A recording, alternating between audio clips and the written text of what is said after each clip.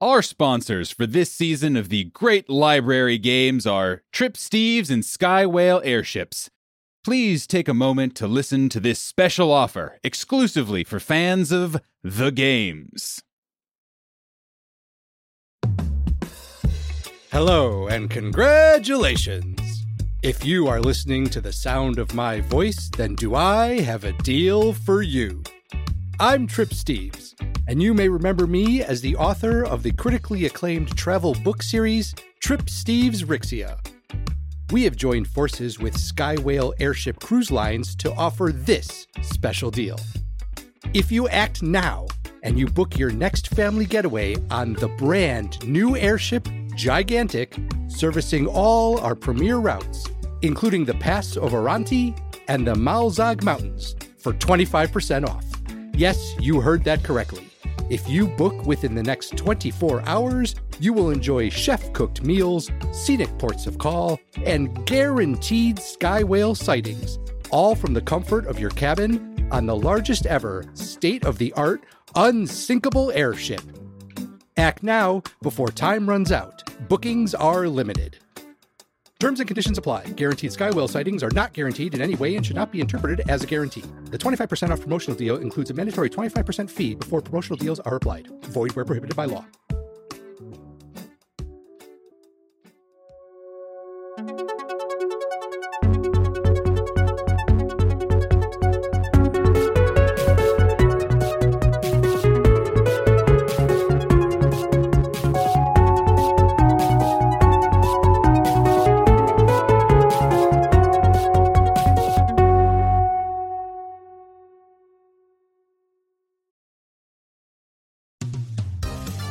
And welcome back, ladies, gentlemen, and gentle them, to Who Wants to Be a Librarianaire?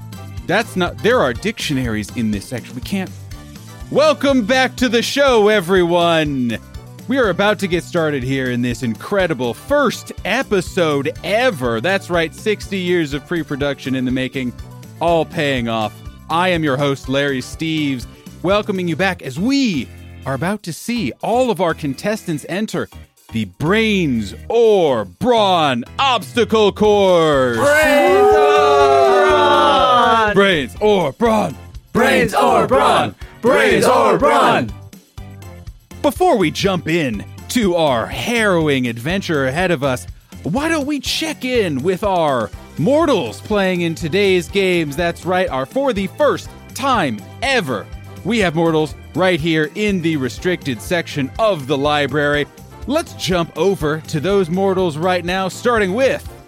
Hi, Larry. Good to be here. I'm Checkers, the Grung Druid, and these are my trusty frog pals, Mango and Junior. And a little fun fact about me, I once ate 147 fruit flies in one sitting. Haha! Amazing! Next... Hi, Larry. My name's Valeska Carter. I'm a human asterisk cleric of the Arcana domain. And my perfect date is April 25th. It's not too hot and not too cold. All you need is a light jacket. Mysterious, but true. Next up... Hello, Larry. My name is Selv Asterlin, and I am, as you can see, a dragonborn monk. I enjoy playing chess while sitting in the cold tub. I don't know how to respond to that. Let's go to our final contestant. Hi, Larry. It's me. I'm Blaskrin Kashgrin Brightmane, and I'm super excited to be here. Do I have any hobbies? No. Do I have any friends? No. Dang it. Back to you, Larry. There is an uncomfortable silence on air, and it just cuts to Larry Steves, who is a human man who is currently a giant floating head above a dome in the center of a raucous arena. All of you have been teleported into this strange place as part of the next step of your restricted section adventure here in the library. And, you gotta do some stuff to get those precious books. The 5 of you, because Mango has officially entered as a contestant, are currently on a platform in the middle of this arena as kind of shadowy figures up in the stands cheer and scream. And the 5 of you are now running toward this huge dome in the middle of this arena. You can feel the platform thudding underneath your feet, and you see in front of you a plain chrome doorway leading to blackness. You all run. You see kind of in your peripheral vision, you see other groups of contestants running along kind of similar piers as you all. And then all the energy of the crowd pushes you in through this doorway, and smack, in the blink of an eye, the doorway is gone. The arena is gone. Everything is gone. You are instead immediately humid. And instead, or maybe actually in addition to the raucous cries of the audience, you hear wildlife. You hear bug chirps. You hear monkey screams. You hear almost cartoonish tiger roars. Because you all are in a jungle. Green everywhere, huge trees, can't see the ground. It's so covered with fallen logs, with various grasses and leaves and whatnot. And it is a cacophony of plants and animals. In front of you, you see a sheer rock wall covered with slimy moss all over it. You can kind of make out as you look at it that there are 2 figures carved into the rock face, but they are kind of all obscured by the moss that has clearly grown here for who knows how long. However, you can see at the top of this cliff face is another horrifically out of place, bright, shiny chrome door. What do you do? And by that I mean roll for initiative. Ah! And we are doing this fully as initiative. It is not a skill challenge, though we will be using skills here, but this is a way for everyone to get to use cool abilities, to decide how to help each other up whatever obstacles they may encounter. Selv with an 18. Checkers with a 13. Kaskrin with a 12. Valeska with a 6. So as everyone frantically looks at the part of their character sheet that they so rarely do, their various ability scores, and what they can do with them, I will remind both my players and our listening audience here that they've already learned the rules of what this game is. The rules, essentially, are get through it. Ideally, as quickly as possible. Your total score will be the amount of rounds that you all spend getting through the various obstacles in this course. I would encourage you all to remember that this is not just a regular obstacle course. No. This is a library obstacle course. And absolutely, hey, a healthy body is very important to overall wellness, gets blood pumping up to the brain. However, all of the challenges here today, you have been told, are also solvable through intellect, knowledge, experience, and what have you. So it does not need to exclusively be fun physical skills, though hey, if you decide to use those fun physical skills, by all means. Can I intimidate this wall into being less slippery, Steve? or Trip? Larry? Self, you were the first through the door, which makes sense. You are by far the fastest member of the party, and you see this large wall in front of you. You have your normal in-combat turn, your bonus actions, movement, all that good stuff. What would you like to do? I would like to move to the base of this rock face. Absolutely. And just taking a quick look, does it look like there are actual handholds, or is this moss almost making it like a sheer wall where I would have to plunge my hand into the moss to find something to hold on to? It is not sheer in that it is totally flat or smooth, but there are no given handholds. It's probably climbable, but it's not it's not a rock climbing wall. Since it is not a rock climbing wall, I am going to cast Mold Earth. Okay. And I'll need a kind of an interpretation on this one Yep, absolutely. from our great and illustrious DM. One of the things that this says is you cause shapes, colors, or both to appear on the dirt or stone, spelling out words, creating images, or shaping patterns. Can I actually make them appear and raise up? I'm totally fine. I think it makes total sense that it would be some amount of raised, I think. So the question is, how many? I would say you can put a rock climbing wall amount of shapes if that is your aim. So the area is a 5-foot square within 30 feet. So for a 5-foot square, starting at about head height for Selv, and then going up, I'm going to put handholds and footholds. And then I'm going to use my movement to climb up. And also, I neglected to say about a 30-foot wall in front of you. So we'll say maybe, Selv, that you cast this about like 10 feet up into the air so people can kind of reach up and grab, yes. So when we came into this game show, it was very obvious that people didn't just want to see us complete the tasks. No, they wanted us to complete them with style. Absolutely. Audience support is a non-zero portion of this. So Checkers sees Selv go and just start trying to climb up the wall, making his little handholds. Pretty slow. And again, you guys are trying to get through this pretty quick. Right. And Checkers is like, no. If Checkers is going to participate, he's going to win. Yes, and there is a win. There is one way for only Checkers to win, and it's through Flash. Yes. So there are trees in this jungle, right? Yes. Presumably some of them are as tall as this 30-foot tall rock wall. Yeah, absolutely. So what I'm going to do is, as a bonus action, I'm going to activate Mango's Torrential Might ability.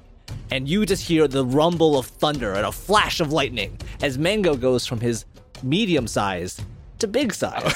Large size Mango. Okay, very good, very good. The big size with a little thundercloud over his head. And Checkers hops on top of Mango and just goes, all right, Mango, let's show him how it's done.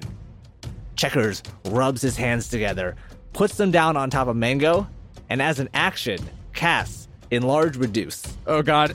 Increasing the size of Mango from large to huge. Oh my god! This is the first we've seen of this. Yes. This is what happened to the Well, right, lake. but we haven't seen it. In action. Yeah. We As now not see a the cut recipe. scene. We have seen it. Oh my. Okay. So now- and it's for this. Now, It's now for this. Okay, good. So Selv's like on the wall, and then all of a sudden the shadow kind of like Yeah. turns over him. And everyone just sees this 15-foot tall sphere of frog rumbling around, moving closer to some of the trees nearby. And I'm going to command Mango to start pushing down some of these trees to kind of make this ramp from the ground to the rock wall to help others, I guess. But also to give Checkers just the quick and easy run up to the chrome door. Yep. Okay. So I will ask you off your turn to do the Pythagorean theorem to see how tall of a tree this needs to be. And so here's what I'll ask. What would you like to roll as part of this? And it can just be a very easy check for Mango to knock a tree down. Or I would say you could roll maybe a nature or survival check to say, oh, there's the tree I want. What are you interested in? How would you like to solve this problem? So I'm going to say it's pretty easy to find a tree that is tall enough and sturdy enough. Absolutely. Mango's just going to use athletics to just shove that tree over. Yep, no problem. It'll be pretty easy. And I think he has to have advantage, He has right? advantage, From one of the many things making him large. Natural 20. Okay, yeah. Hell yeah. Just you hear a thundering cuckoo as it collapses onto the wall. And anything else the Checkers would like to do and or say? See you guys at the top as Checkers begins running up the tree. And look at these mortals go! Toppling over trees and toppling over any chance of an early round exit.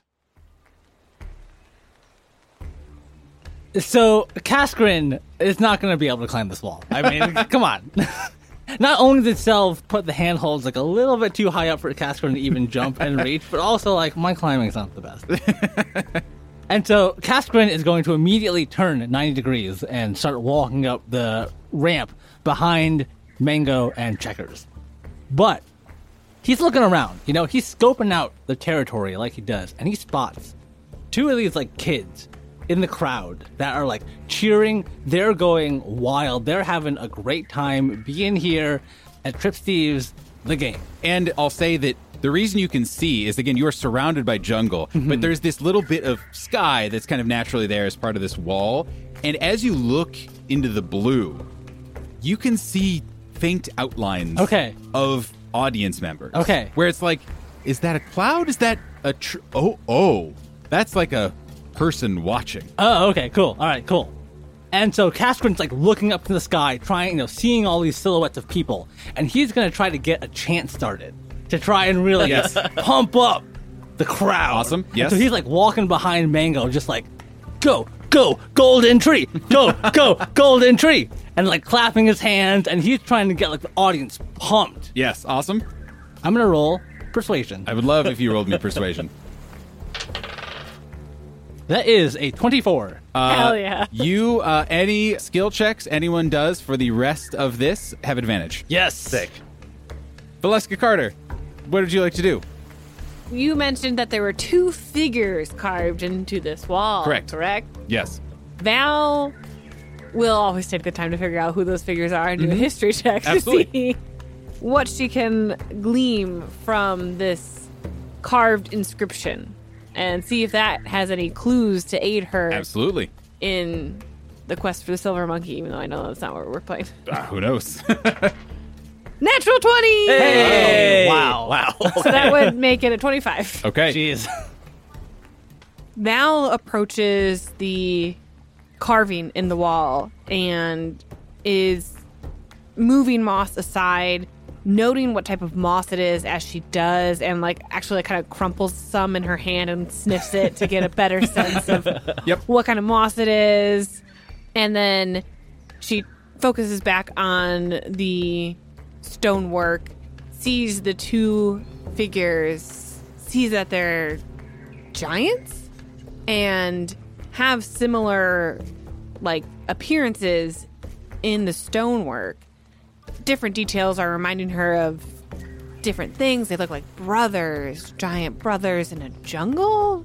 That's kind of specific and odd. And then as she's getting all these details, she started to remember a legend of 2 giant brothers that were inseparable, but then started fighting. She can't remember over what specifically, but as their argument escalated and grew, their anger turned into the earth, and the result of this argument was a giant earthquake that is said to have formed mountains. The only thing Val can think of for a game show that would work with these 2 brothers is that everything's about to shake and everything's about to try to drag us down. So as she takes a step back and starts backpedaling very fast, running towards the ramp that Checkers and Mango have made, she starts shouting to her teammates, "Everybody, hold on to something. I think an earthquake is about to happen. Go, go, go!"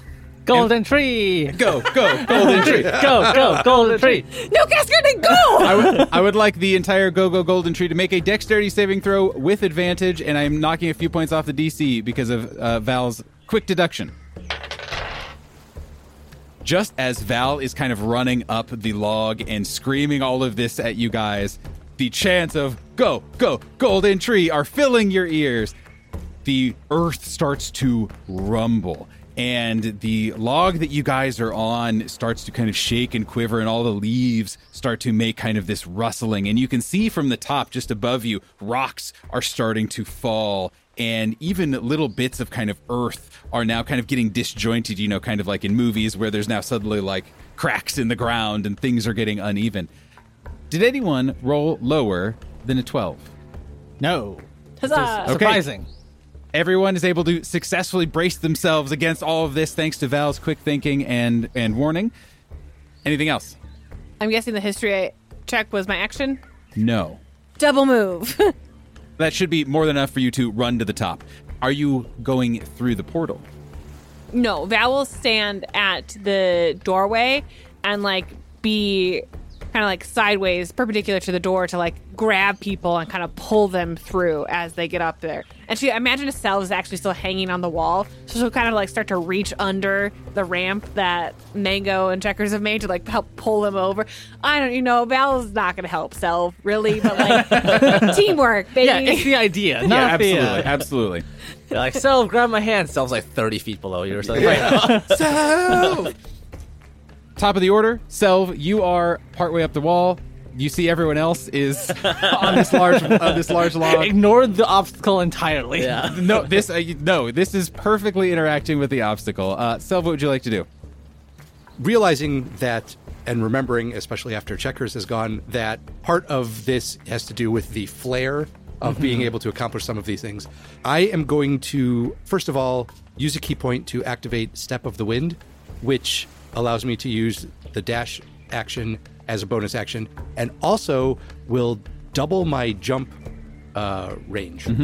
So what I'm going to do then is actually jump down to the ground, take a few running steps, and leap onto the ramp that Checkers and Mango have created.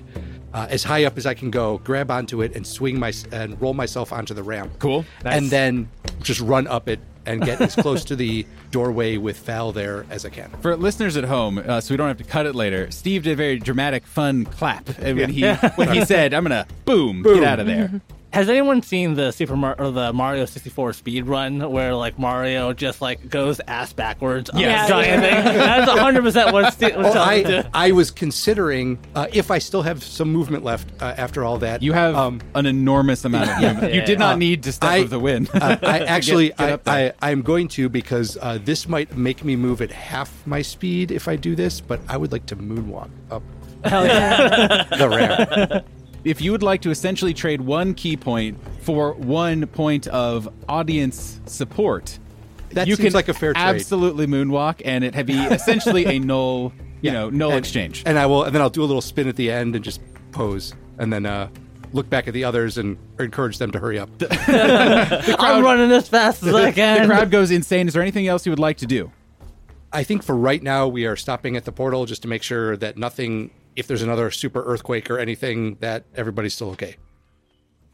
Checkers does not stop at the doorway. Hell yes. Checkers double moves, sprints through these trees, and I'm imagining this is a pretty fully grown tree, so he's having to like dodge branches on the way up as he makes his way all the way to the top, and then at the very top of this tree where Selv and Val are at, he does like a double high five to both of them and then just sprint into the next room.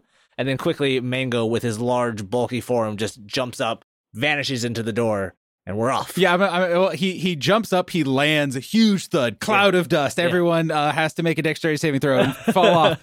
And the door, like he goes up to the door and he waits for a moment, and there's just this weird pause, and then the door opens just barely. Like he's 15 feet wide, and so this door opens like 10 to 12 feet wide. Yep. And he can kind of just like squeezes through, scooch through. Checkers, I would like for you and your trusty frog pal Mango to make an immediate dexterity saving throw. Checkers with a 19, Mango with an 11. Mango is too large. Okay. Oh no. So it'll be so I think it will be totally fine. Okay. And I guess you guys are frogs, so this will make a little bit more sense that you are nonplussed by what is about to happen. Sure. Immediately, your ears tighten from altitude. Wind is blowing all around you, whipping absolutely everywhere. There is no sign of your previous environs. There is no sign of your party. The only other thing that you can see here, the only living thing, is a very, very large frog that is following you. You are surrounded by whirring machines and pistons. All around you, faintly, mixed in now with the kind of ethereal cheering of the crowd that you can still hear, and with the wind whipping at your ears, you can hear hydraulic sounds that probably make no sense to Checkers as to what they are. There are 3 walls to your back and to either sides, and you're standing on a floor. And in front of you are 2 vertical pillars that have propellers on them, going vertical all the way up. So 3-4 sets of giant, huge 10 to 12 foot propellers that are propelling something. You're not really sure what. All the hydraulics, that's pretty confusing and weird. And beyond them, other than the door, which is sitting kind of at the floor that you are also on, the chrome door that you know is your goal, you see nothing but empty blue sky. So, Checkers is the first one in this room, and he sees in front of him the wide blue sky. And standing in front of him and continued success in these games are these two quickly spinning propellers that threaten to cut him to pieces. I'm going to try something dumb. Oh, yes. And if it works, Yeah. the audience is going to love this one. And if it doesn't, I'm going to chop it into little pieces. If it doesn't, then the party will see frog sushi Yes. when they come up through the door. Checkers is going to calmly walk towards the left pillar with all of these rotating blades. And as he does so, he's going to get very, very close to it. Are you just grabbing on? No, so... He just whips him to the door. yeah. No, Hope he lets go at the right time. yeah. So Checkers is going to walk forward, both of his hands extended, and he's making two very rude gestures at these propellers. And as the propellers touch his hands, he's going to activate an ability. Oh, God. He's going to invoke the blessing of the Trickster Wind. As these propellers hit him, a large set of kites appear out of nowhere with these jingling bells in the air. And what this lets me do is when an attack hits me or someone else that I see within 30 feet, I can redirect that attack to another target. So I'm going to try and redirect this propeller strike on Checkers over to the other pillar to try and crash it and bring it down. Yep, absolutely. Okay. And we'll be right back to find out what happens. You can absolutely do this. I'm just trying to figure, is there an attack? Is there a roll of some sort necessary? I feel like, does the ability say you just like point and it actually goes over there and it hits this person's AC? Does it require an attack roll? It does require an attack roll, so that is important. I am fine with, like, mechanically, you essentially choosing to fail to defend yourself. Yeah, right. I'm walking straight into this thing. Yeah. We do not need to. That's not at all an issue. Yeah, okay. Yeah. You cannot miss shoving your hand into a blender. Right. What does it look like as these kites pull one propeller either into the other or just enough into the other? Like, kind of what's the mechanics? Again, this is all working. Yeah. But so basically, a dozen kites just kind of appear out of nowhere. And where the force of one propeller strikes one kite, that same force kind of comes out of another kite and just gets blasted right into the other pillar with the set of propellers, hopefully breaking it and stopping it from moving. Like, I'm imagining it's almost as it hits one kite and then, just like smacks the other going the opposite direction of the propeller. And with that, we will jump back to the rest of the group and resolve once they all go through the portal.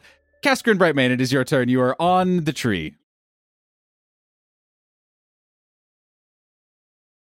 And now, a word from our sponsor.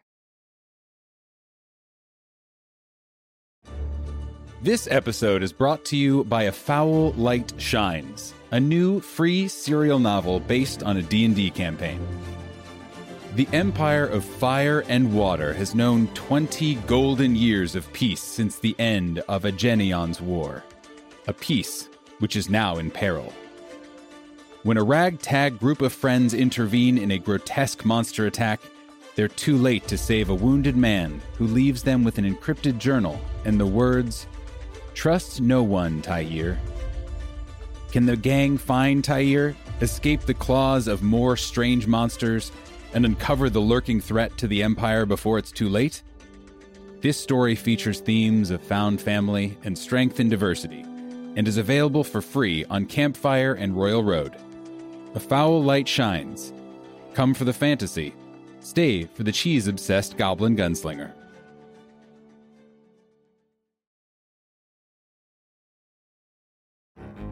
Dark Dice is a critically acclaimed actual play podcast brought to you by Fool and Scholar Productions. With over 20 awards in sound design, Dark Dice brings its horror-themed campaigns to life with snappy combats, terrifying monsters, and tons of original music. Each episode is only 45 minutes long and features an all-star cast of seasoned role players and first-time players alike, including folks you might recognize, like Jeff Goldblum, Lily Pichu, and Jasper William Cartwright. Start with Season 1 and follow the adventurers on their quest to investigate a doppelganger, or jump into Season 2 and listen to a new story about a terrible, corrupting sound that infects all who hear it. Dark Dice is available for free however you listen to podcasts or at darkdice.com. So ask yourself, do you seek him?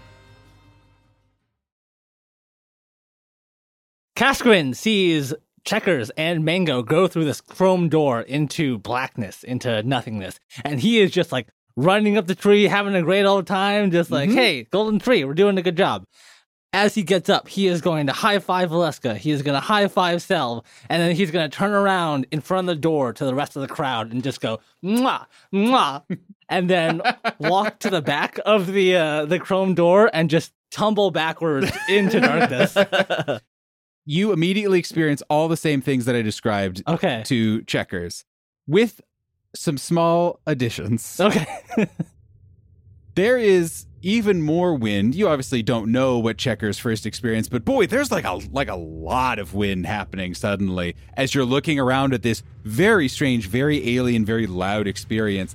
And since you walked backwards, you don't really see the propellers until you kind of take a moment. So what you notice before you look at the propellers are alarm sirens. You can see the red lights going off above you near the doorway. And as you step through, you also hear more kind of mechanical sputtering. And from way off in the distance, you hear Larry Steve's voice just go, "Uh-oh, looks like our mortals have encountered our next fantastic obstacle." And the crowd goes wild as you turn around and look at Checkers.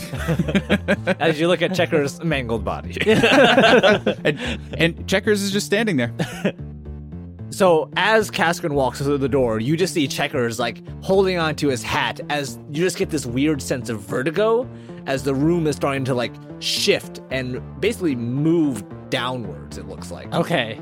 And Checkers just kind of looks at you and goes, "You know, Cass, I think I broke something. Nothing really important, but I think the room is falling. So tell everyone else when they get here that they should move quickly, because I'm going to go. Bye."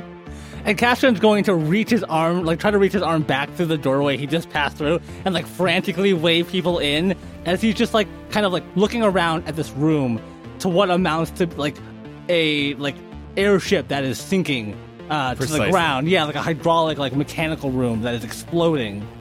Unfortunately, as you're doing this, Casquin, you find an unfortunate mechanic of this game. You go to reach your hand through to be like, get through here, and your hand stops instead of going through the doorway. Once you are through, you cannot return. Okay, he is just gonna like start booking it then. Like he's using like whatever handrails there is to keep him stable, and he's gonna like duck through the left side where Checkers has made a path and like run to the other side of the room through the door. So you're on the other side as all of this is whipping around. Perfect. Val will... She wanted to add flair too, so I was thinking of like casting a fun cantrip, but I don't have it. I only have Mind Sliver. Yeah, Mind Sliver the audience. No, I can toll the dead on one of these guys. I was like toll the dead of like bell sounds, like sacred flame, like pew pew. 1d12 damage to these trees. Yeah, right? But I guess she'll save her flair for the next room, and she will high-five Selv as she goes and runs into the next room, ready for whatever happens. Hell breaks loose. There are horrible machine sounds. There is alarm bells. There is a essentially smoking now what once was a propeller in front of you, but a clear path and a Casquin standing on the chrome doorway, just like near the chrome door. Frantically waving you now that he can, and he sees you. What happened? Checkers broke something. Get over here. What is around Val specifically? Is there some type of like control mechanism she sees? On this side. Not visible. Okay. Val, hearing the alarms, like pressing in on her skull, just that awful piercing noise, doesn't want to linger here any longer than she really has to, and will make her way across the catwalk to Cass.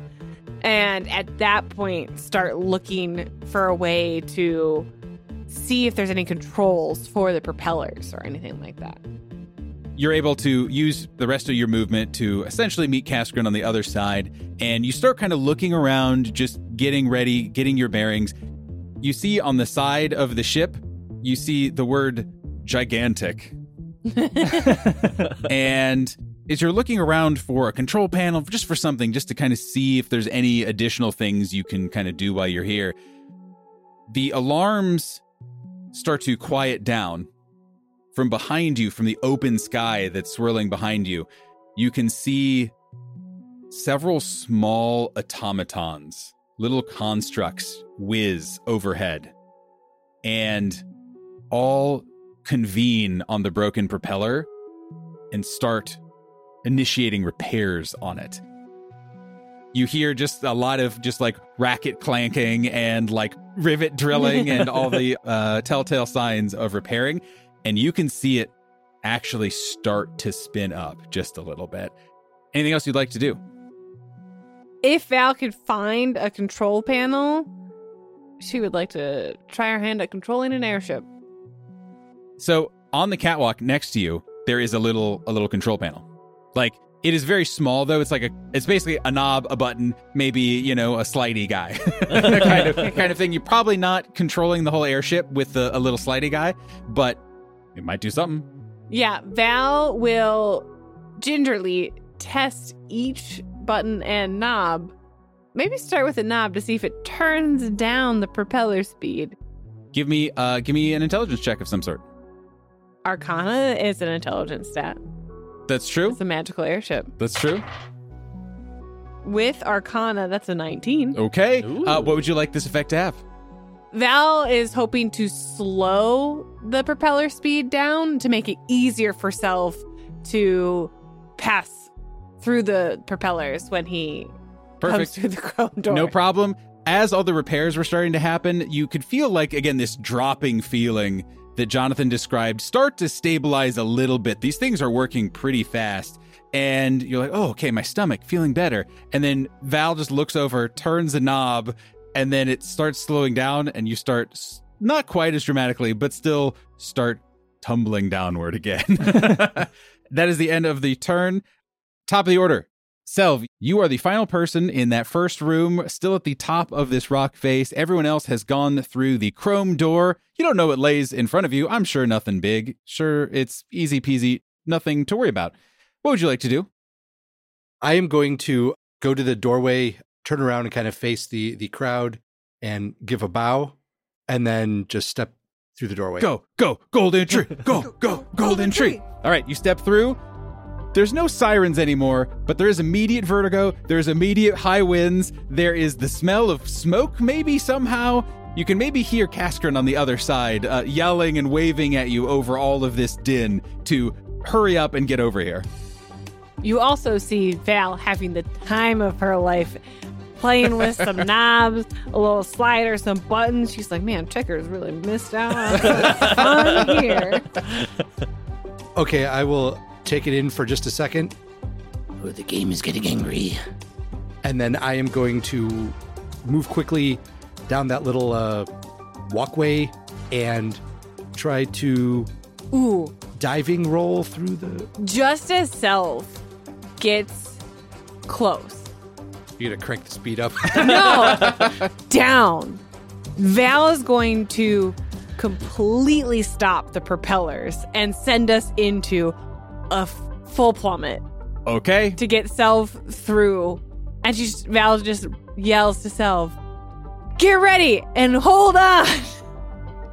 Okay. The plummeting feeling starts. It's not immediate and it's not a full free fall because you get the sense that maybe this isn't the only propeller set or engine lifting you guys up. But as soon as Val yells out to you, the feeling of falling increases as you see the propellers grind to a halt and the little automatons and robots still kind of circling and trying to patch it and fix it.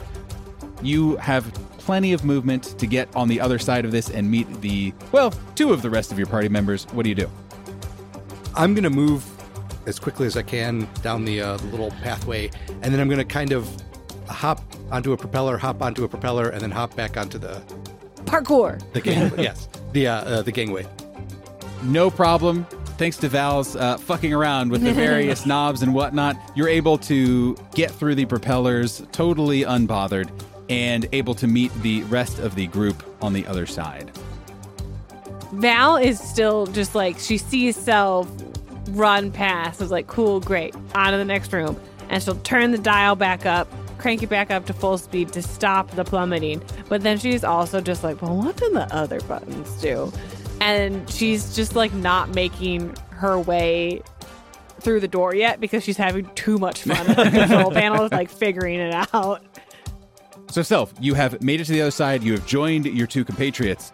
Are you waiting with them? Are you going to hopefully follow where Checkers has gone into the next room? I am going to turn, and does it look like Cass and Val are going to be like immediately after me? They seem unimpeded, other than Val is still very into, I think, the various shiny buttons and levers and whatnots. She has to know how it works, how it functions. She must understand. So you can take that as you will. We can't leave Checkers by himself. And then I will Look at what happened when we did that. I will step through the doorway. Val resigns herself to not have an airship partially under her control anymore, resets everything, and will turn to Cass and say, all right, let's do this.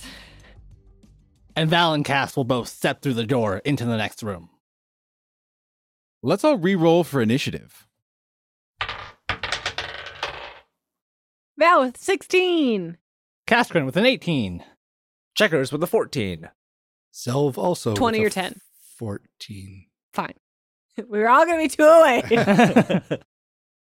So, Val and Caskrin, you guys step through the portal from this whipping, crazy energy of wind, of klaxon sounds, of all sorts of truly foreign nonsense.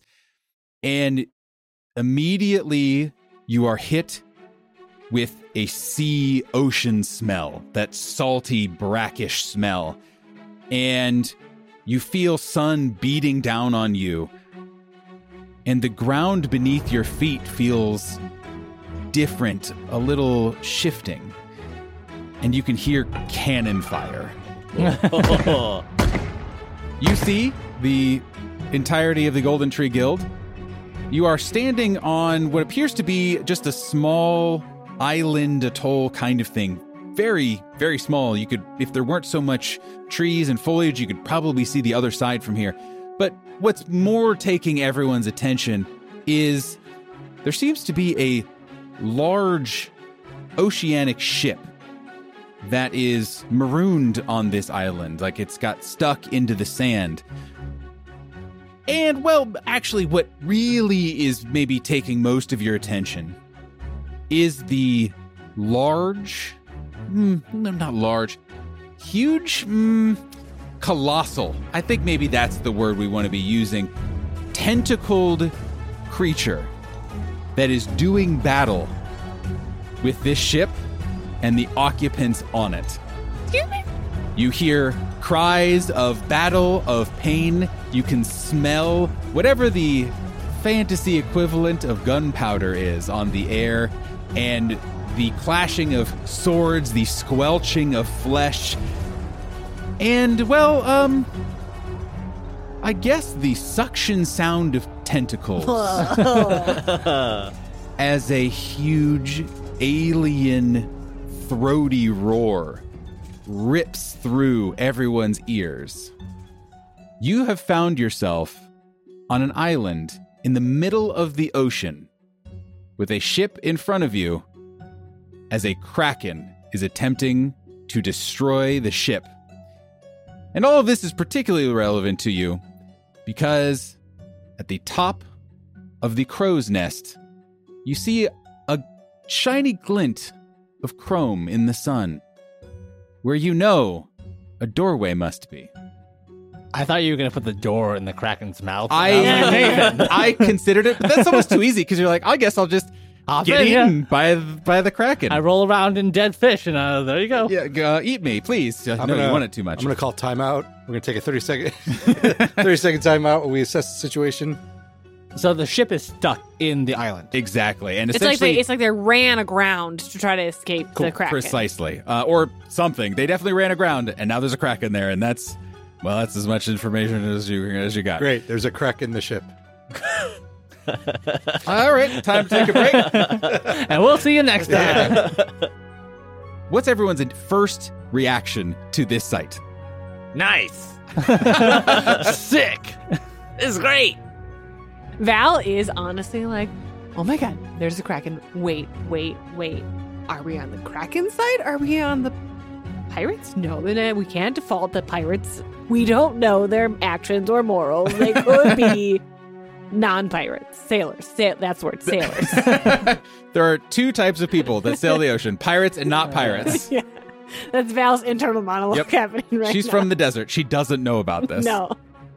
Yeah, Kaskrin is just like taking in the chaos, looking at like the fighting against this thing, and then he just like looks all the way up, and it's like, is that the sun? No, it's the door that we need to get to. Yeah, and his like face is just like, oh god. There's that anime like ding sound when there's the little sparkle that goes across it.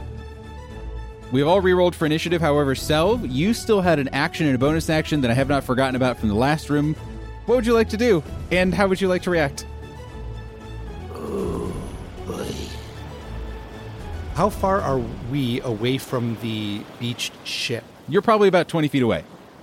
And we have all of these octopus-like tentacles that are battering the ship and the occupants. How far out to sea is the actual, like, can we see the head of this creature? No, because it is partially submerged, because this is a large ship. This is your classic Pirates of the Caribbean ass-looking sailing ship. And these tentacles are having no problem reaching all the way across the ship. And you can see maybe where the head must be, but it's still submerged into the slightly deeper waters that are dropping off of this island.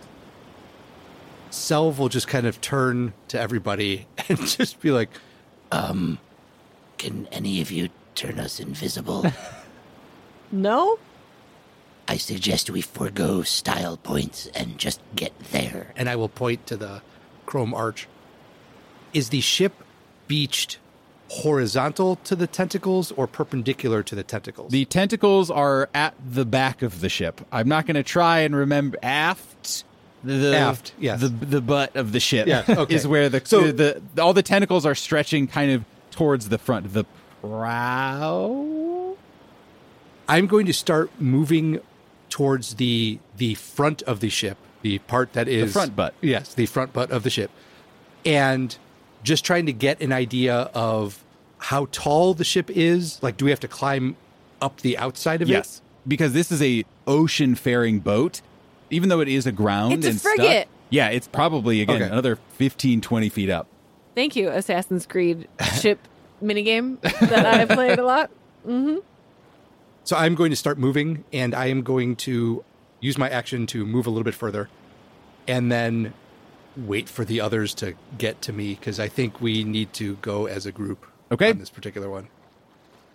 Kaskrin is once again taking in this sight before him as we are trapped on an island with a grounded ship that is in pit combat with the Kraken.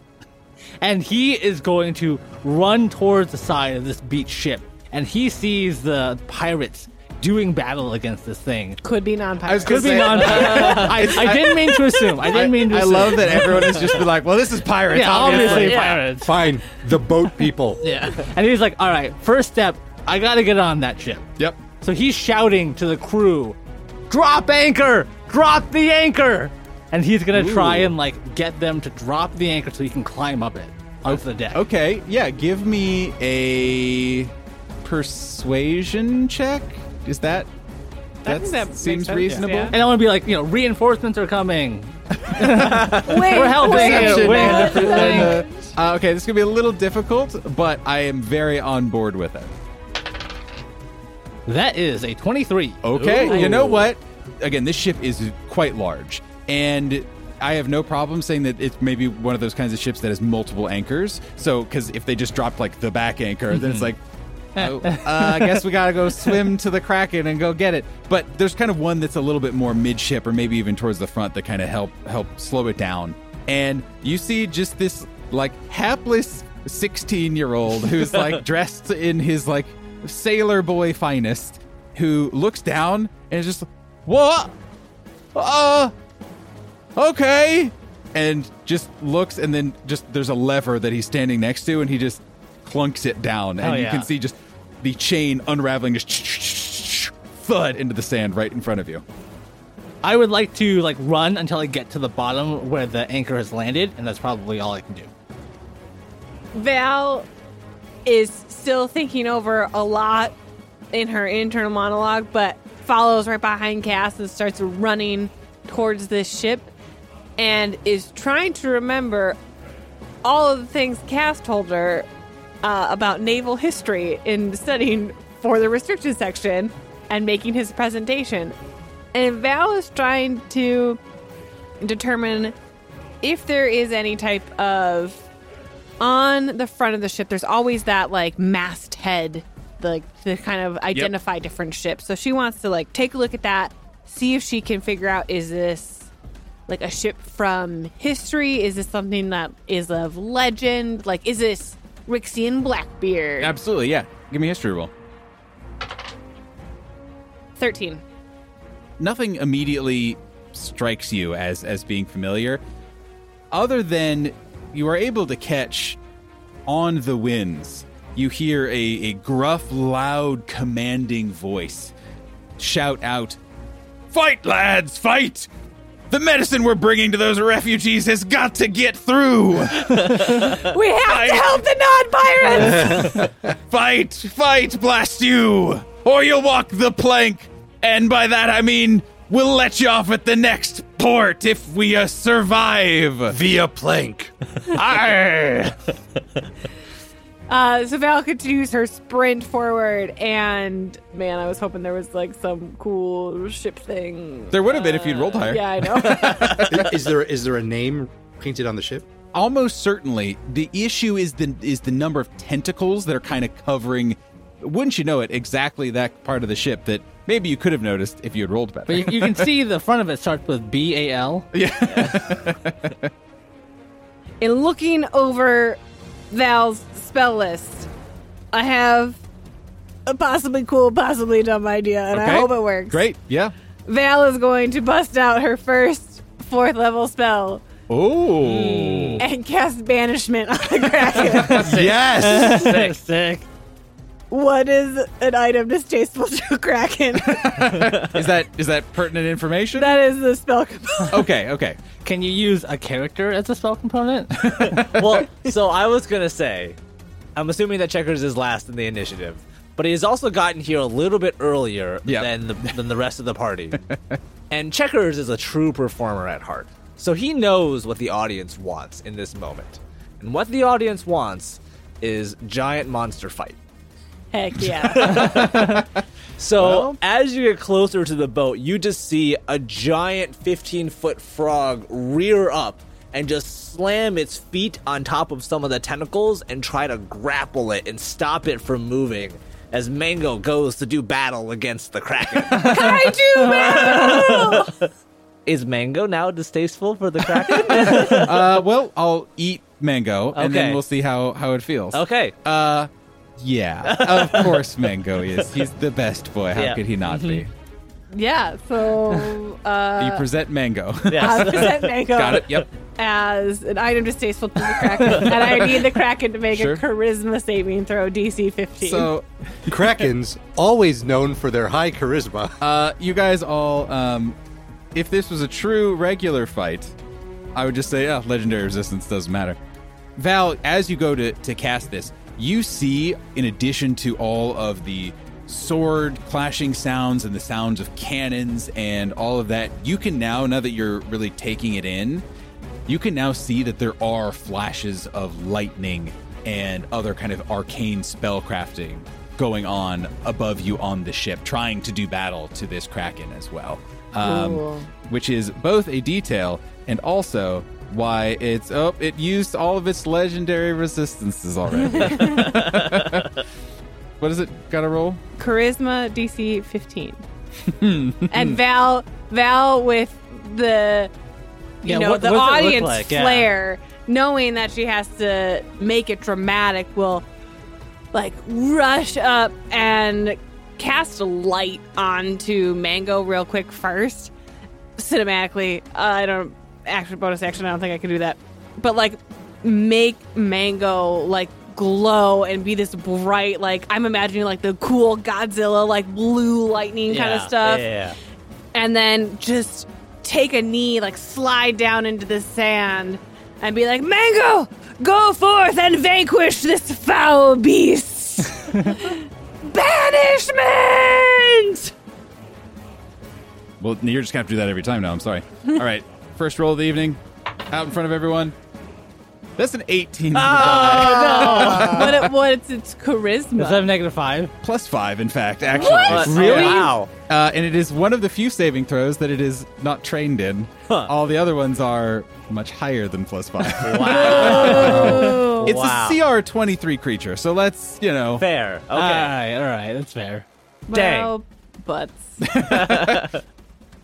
You all see Val summon all of this incredible energy, to the likes of which you have not seen her ever use before.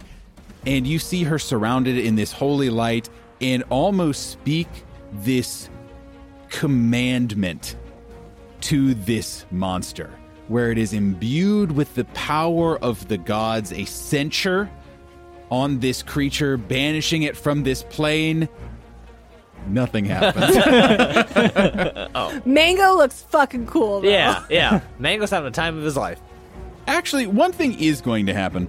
It's coming for me. Great. Cool. You hear an enormous cracking sound. No pun intended. Don't say anything. As you see part of the side of the ship that you guys are facing crumples in on itself. My anchor. And the anchor untouched. And 2 tentacles are withdrawn from it. Each holds a just pile of debris. And you see them kind of rear back and almost backhand fling it at the 2 groups of people. One standing kind of still by the doorway, another standing a little bit closer. Hey, could everyone make me, wouldn't you know it, more dexterity saving throws? Wow. Man. Wow.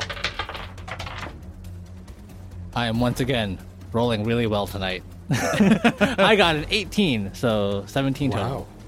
Selv with an unnatural 20. Ooh. Checkers with a 13, Mango with a 15. Okay. Val rolled a natural 1. Oh, no! In her moment of deepest shame, those who failed, Val, you take 14 points of bludgeoning damage. The rest of you take half that. Okay, all right. So, evasion. Yep. Does that counts? So, 0 damage? I'm just asking, make sure there's no additional roll. Hey, Steve, could you just rub it in my face a little bit more, please? I only get to run a Kraken throwing stuff at my players so often. But, my end of it is I only get to dodge stuff thrown by a Kraken at my character so often. So True. That's, Anything else you'd like to do, Sophie? Show you my quick drawing of a squid. It's very good. I like it a lot. I saw you doing it. Attempts for, I don't know. That's a good looking squid. inspiration. I didn't have it knock you prone. I could have had it knock you prone. I appreciate so that. already, I was being very nice. Thank you. Well, good luck, everyone. As Checkers realizes the kaiju fight has turned against him. And he and Mango are going to climb the rope all the way up to the crow's nest. You're not just going to retreat into the sea? Yeah. Swim away. I also need to ask a quick clarifier. Uh-huh. Was Checkers confident in Mango in his ability to really, truly give a fight to this? Or is it like, let's just see what happens? Or is it like, he's going to die? I think it was like when we got here, there were only like 2 or 3 tentacles just like cracking everything apart. And then like as soon as everyone else got in, all the rest of the tentacles shot forward and it was way too late to back out. Yep, got it. But now we see where things really are. And so Checkers and Mango, tactical retreat up to the top of the crow's nest towards the chrome door. 15-foot tall Mango. He's good.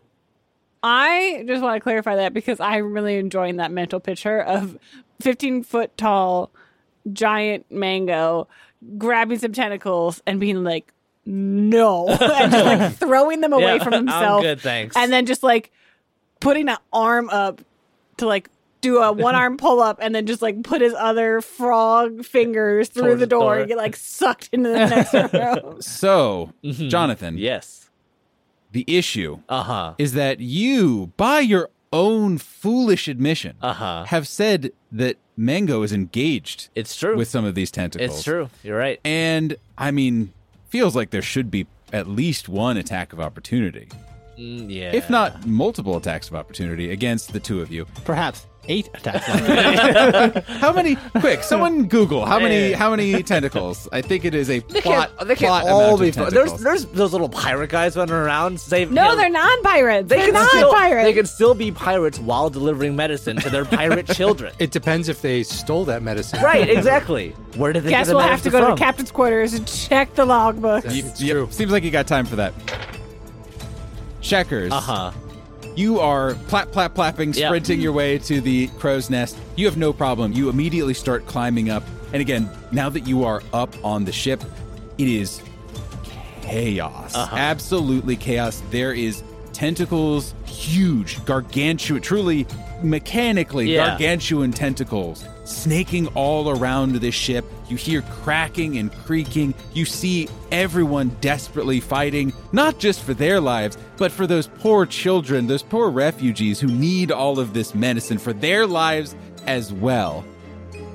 But you make it up as a tentacle just smashes down onto the deck right behind you. And you make it up there, and you look down, and you see Mango in the clutches of one of these tentacles and being squeezed, all 15 spherical feet of Mango. Well, you can't just do that to me, Nathan. I just did do I didn't do it to you. The Kraken and dice rolls and your own choices have done it to you. Checkers, you realize Mango has not followed you up. Mango is in dire straits. I don't know even from this point of view how many of your party members you can even see, because many of them have kind of moved to the side of the boat. And it is just you up there in the crow's nest next to this doorway. And somehow, over all of the din, all of the roaring, the screaming, you hear the voice of Larry Steves. Oh, looks like one of our mortals has gotten caught in the tentacular horridness of the Kraken. What will happen? Let's find out after this commercial break. And we'll see you all next week. Goodbye!